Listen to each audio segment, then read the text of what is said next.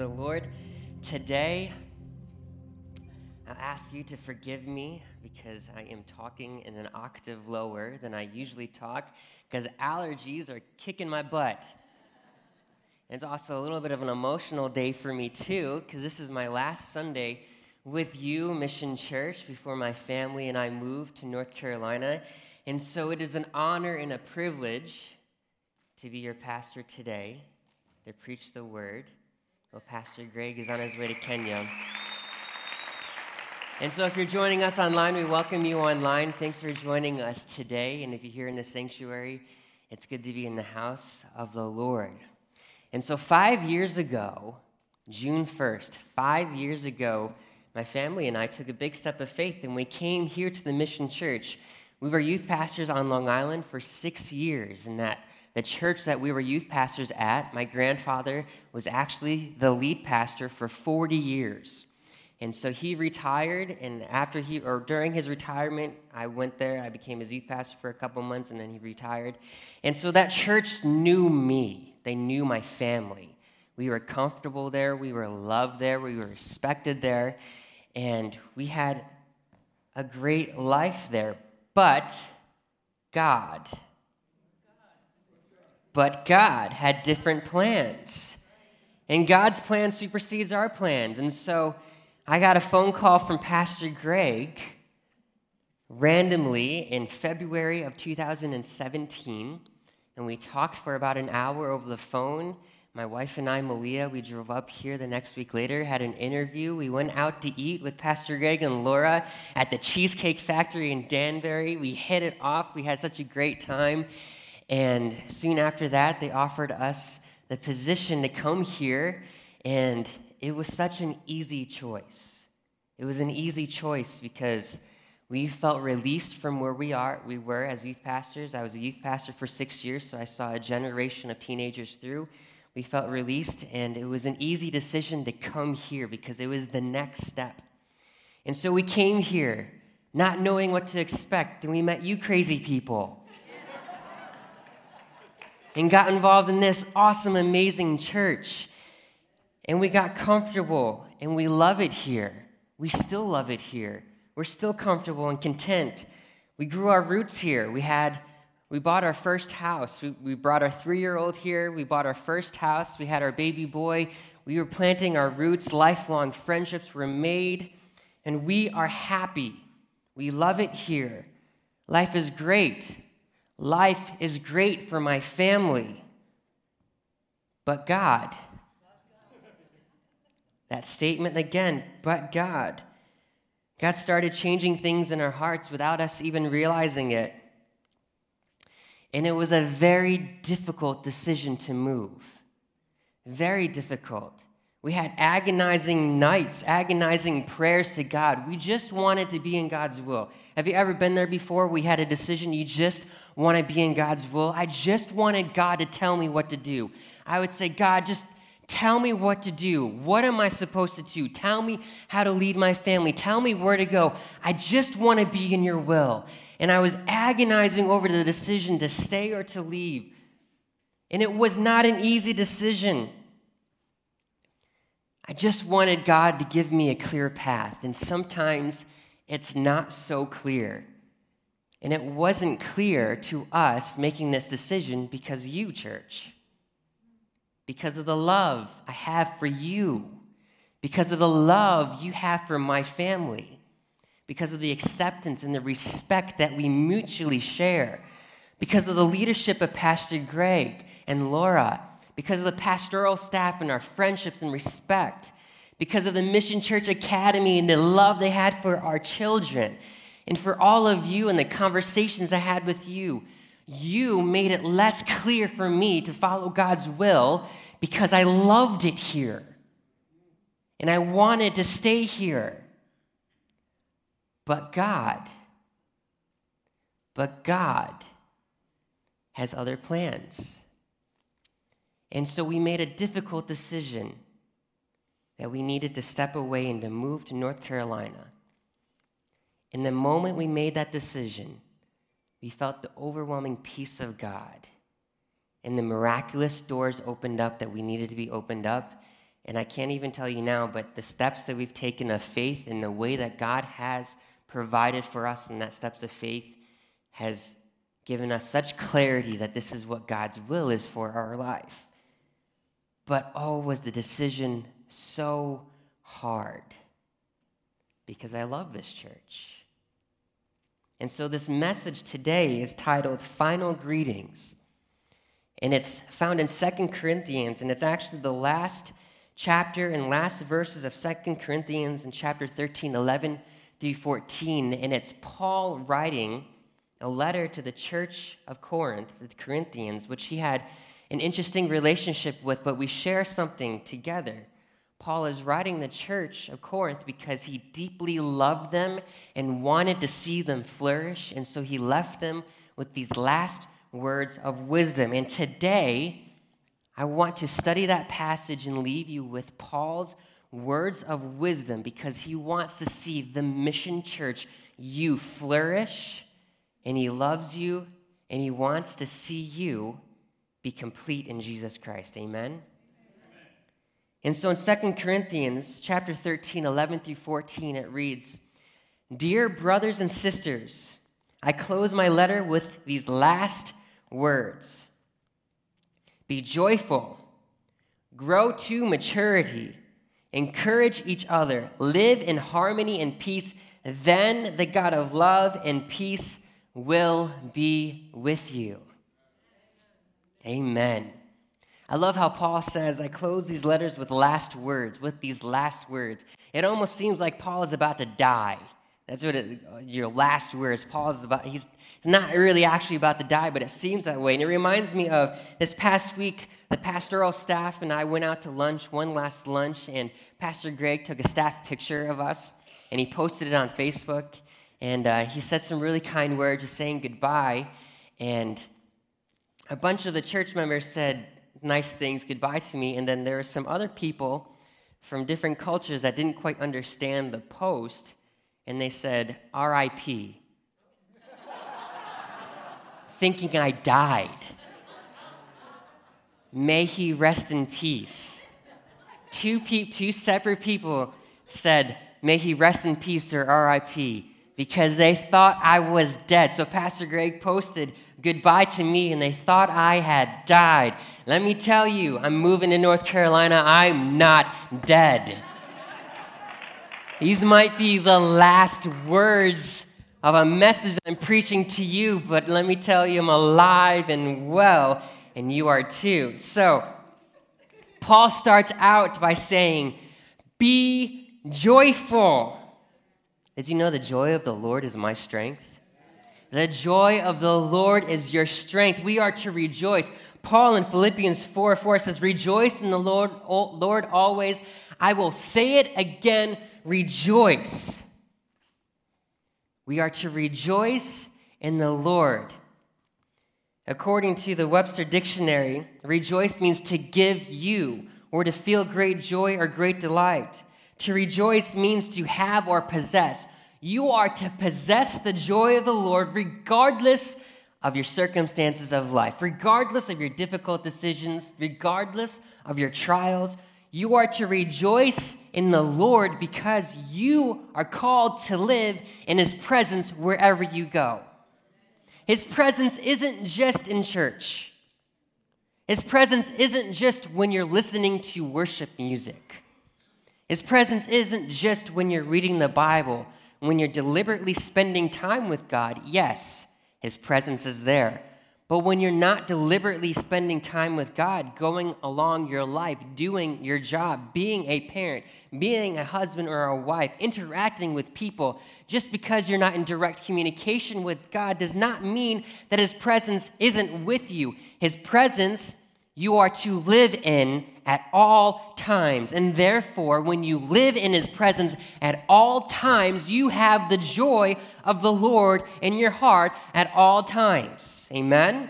It doesn't matter if you're having a bad day. Bad days come and go. The joy of the Lord is a perspective, and it lasts because you are in His presence. You live in His presence. I have a philosophy of life about living in His presence. Oftentimes, we talk about prayer time with God. You need to pray to God. You need to have a time that you pray with God, to God, that is with you, scheduled in your day. And I agree with that. But I also have the philosophy that God and I are communicating all the time, all day, every day. I'm driving in my car. I see something happen, I pray to God. I drive by my daughter's school, I pray for her school. I drive by a homeless person, I pray for the homeless person. I have anxiety, I have some fear, I pray to God. Anything that comes up during the day, I'm praying to God. It's not a, dear God, I need you, blah, blah, blah, blah, blah. It's, okay, God, it's a conversation. We live in his presence. We have a conversation with God because we are in relationship with Jesus. And so living in his presence, having the joy of the Lord, praying to God is a continual process. There's not an amen period. You end it. It is a continual process throughout the day. That is how you have the joy of the Lord in your heart, because God is with you every step of your day. Amen? So the joy of the Lord is my strength, because my strength is with me every day, every minute of the day. And today is Pentecost Sunday, and we believe in the power of the Holy Spirit. And let me tell you, I need his Holy Spirit on an hourly basis. I need him. I need him. I need the refreshing. I need the boldness. I need Jesus in my life and his Holy Spirit to advocate for me. And so this morning, let's remember to live in his presence. How many became the church a little tired this morning? I did. I packed my house up this week. I've been sleeping on the air mattress the past 2 nights with my son. Man, that kid can roll over and kick. I am tired today. But the joy of the Lord is my strength, and the medicine is to rejoice. How many of you are a little bit scared about decisions you have to make? Maybe there's a little fear, anxiety, or things going on in your life. The medicine is to rejoice in the Lord. How many know the devil is trying to knock you down, keep you down, frustrate you, mock you, confuse you? And how do you fight that? Well, the medicine is to rejoice in the big God who is taking care of you. We are to rejoice in the Lord. Paul continues to write, be joyful and grow to maturity. Grow to maturity. In some translations, this is written to strive for restoration and fulfillment. This means to live a fulfilled life by maturing, by growing up in Christ. Growing up in Christ. Some of you need to grow up a little bit. I can say that I'm leaving. What are you going to do to me? Yeah, exactly. I got the freedom this morning. What are you going to do, fire me? Pastor Greg's going to Kenya. I'm leaving this week. You can't write me any angry emails because guess what? I'm not going to check them. Grow up in Christ. Some of you need Jesus in your heart a little bit more. You need to sharpen your spiritual life. You need to mature in your spiritual life. You need to spend time with God. You need to pray. You need to worship. You need to get rid of the things that are tearing you apart from Jesus. The sin in your life needs to be taken care of. You need to grow up and mature. Again, I don't care. I'm leaving. I don't care if I hurt your feelings. Don't fulfill other people's dreams for your life. God has a plan and a purpose for your life, and that is part of your fulfillment. Fulfilling God's purpose in your life, growing in him, maturing in God will give you fulfillment. And so if you're here this morning and you have questions like, who am I? Why am I here? What is the purpose in my life? You see, these questions are asked by children who are growing up. As our children grow, they ask us, their parents, these questions. Some people ask these questions on their deathbed, in their last breaths. Do you know the reason why you're here? And when you understand the reason why you are here, then you will have a fulfillment in Christ. If you're finding that these questions are elusive, chances are you're seeking enlightenment in the wrong places. When our lives feel empty or lacking meaning, when deep down inside we are feeling unfulfilled, we are often doing these things. We are seeking fulfillment in jobs that cannot measure our worth. We pursue cheap pleasures that rob us of our health. We turn to false idols that can never fill our empty spaces. We seek wisdom from false teachers who only lead us astray. Or we seek comfort from people who can never give us unconditional love. These things lead to unfulfillment. However, there's a place that holds all of these answers, and that's the Bible, and there's one person who can give us the true meaning of life, and that is Jesus. So if you want to grow to maturity, if you want to feel fulfillment, it's having Jesus in your heart and following his plans. That is your purpose, to live out the call of God on your life. In Acts 17, it says, "For in him we live and have our being." In him we live. It's not about you, it's about God.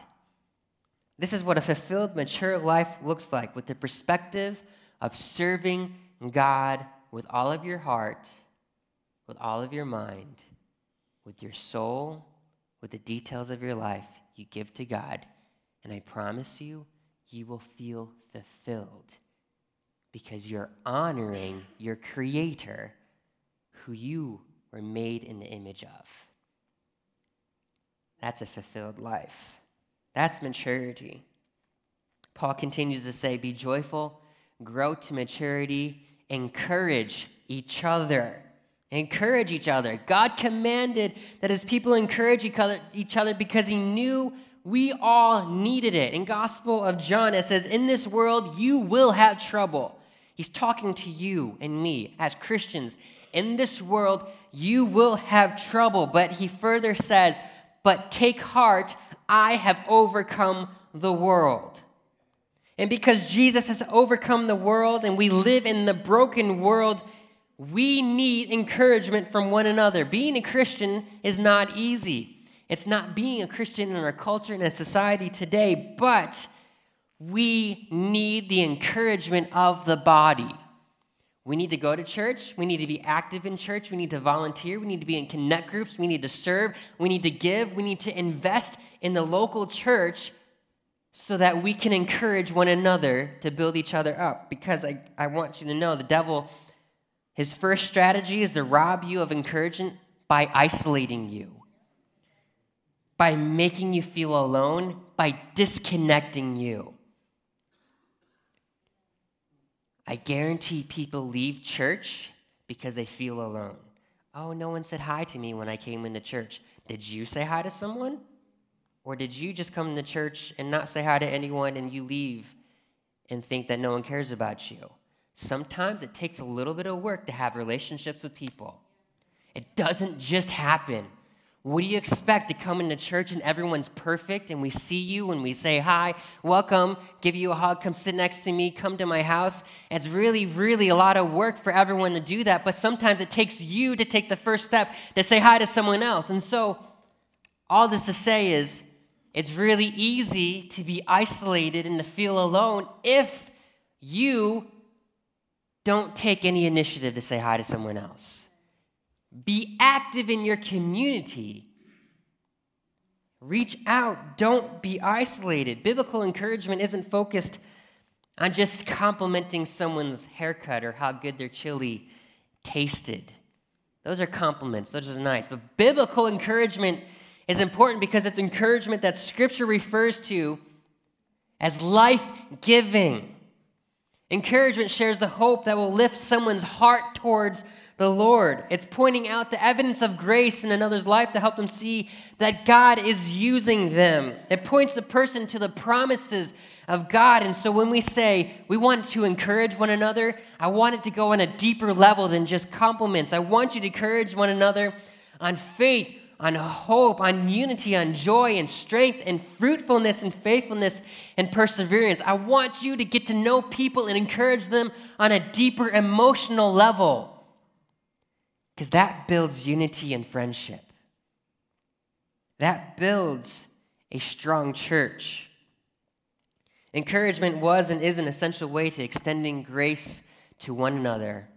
One of the biggest cultural customs we see Jesus partake in the New Testament is eating a meal with other people. In Scripture, there are 13 recorded times Jesus ate a meal, and many of those times were at other people's houses. So are you ready to be encouraged this morning? Because I have some practical advice for you. You ready for this advice?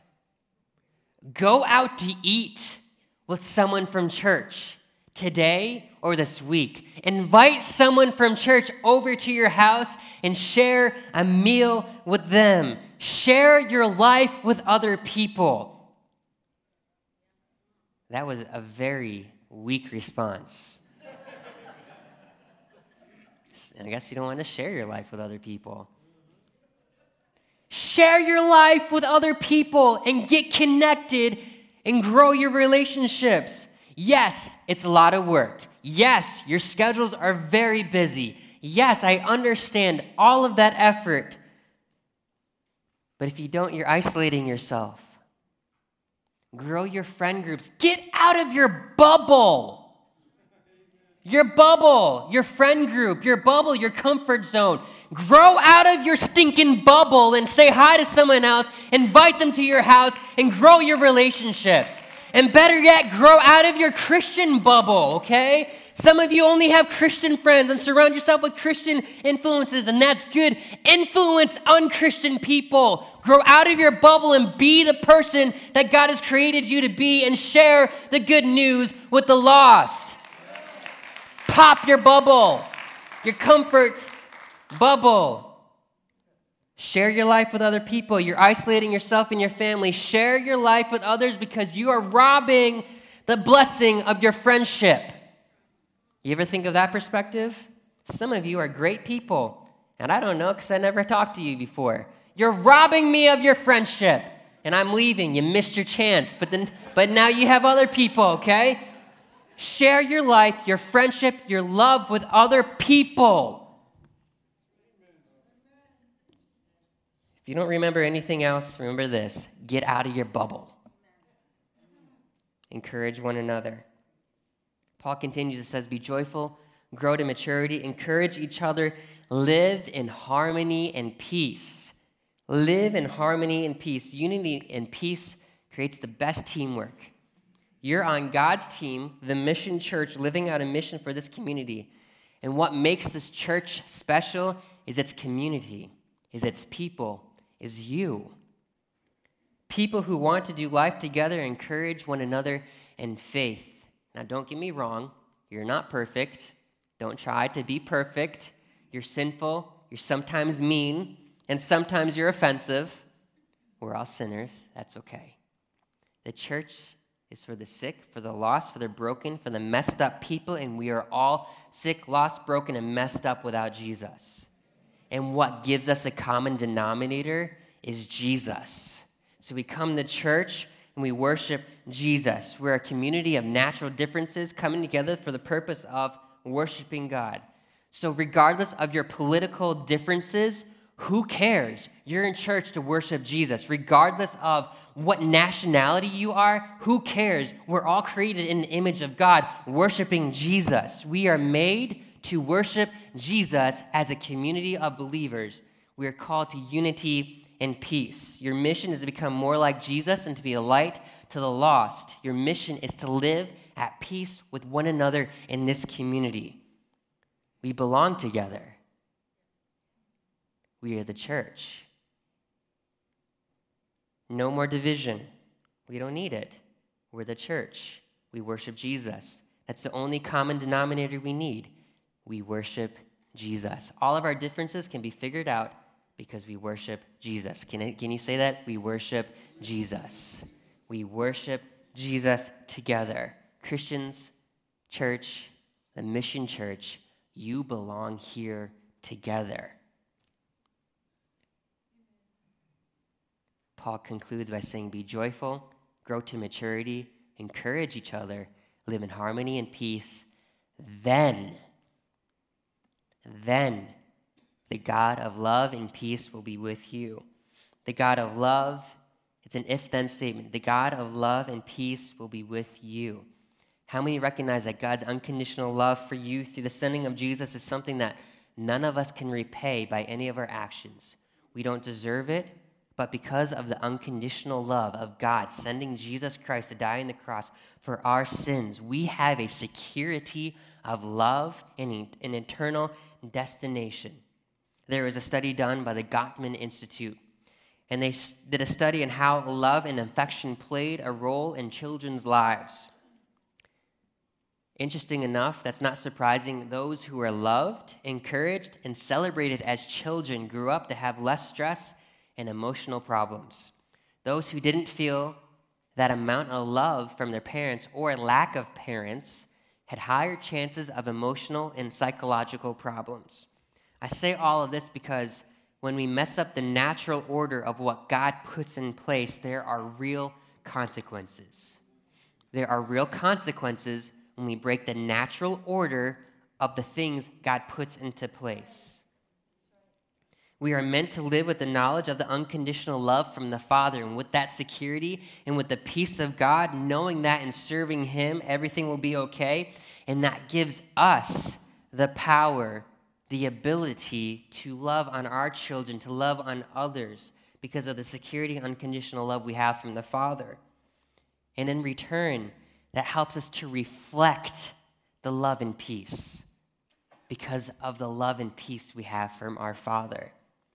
Our attitudes towards our kids, our spouses, co-workers, our church members reflects the love and the peace of God.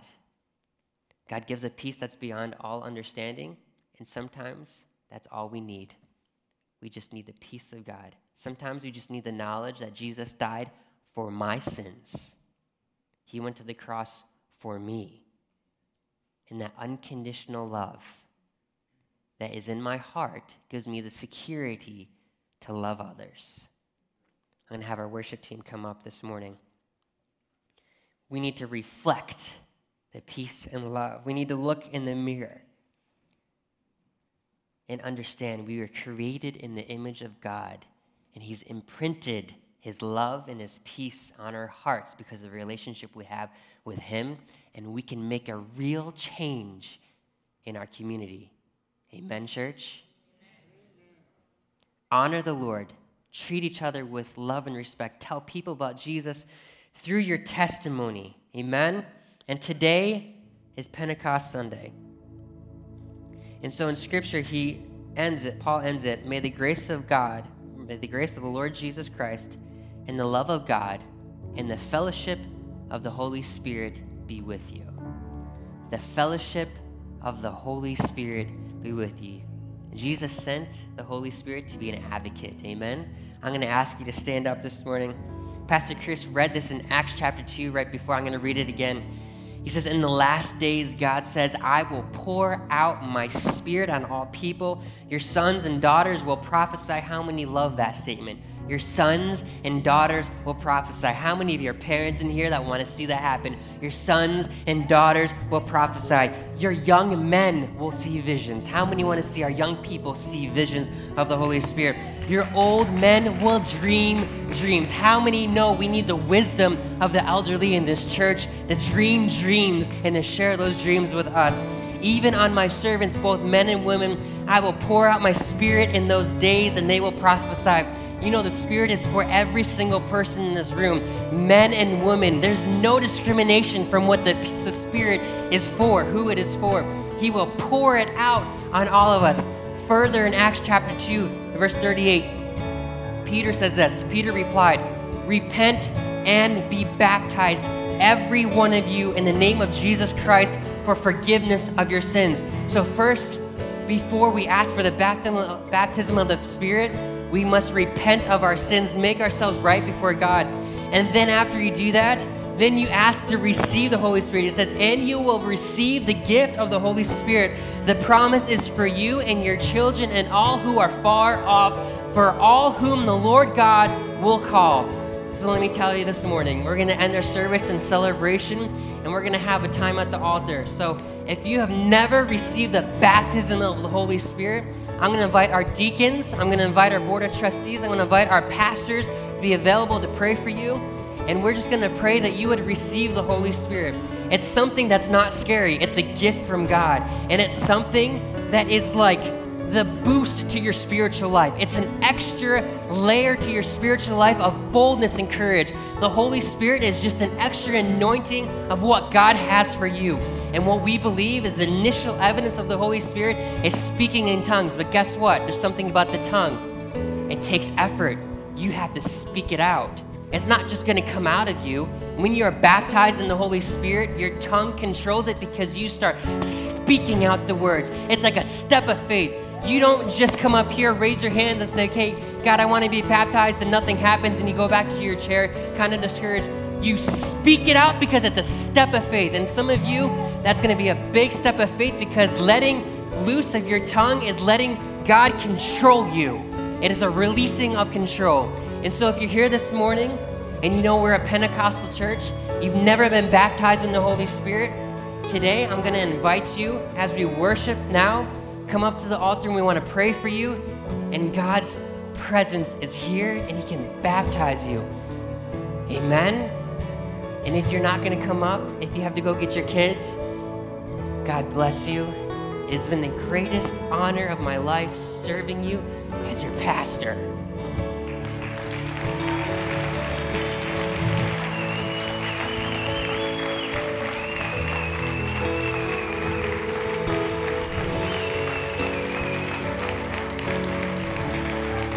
Just because I'm leaving doesn't mean that God is not done with you. Pursue him with all of your heart because you're valuable, you are loved, and he has plans for your life. And the Holy Spirit will use you. Hallelujah. That's worship. Worship team. Pastors, please come make yourself available. Deacons, prayer team, Bell, please make yourself available. Let's pray for people this morning to receive the baptism of the Holy Spirit.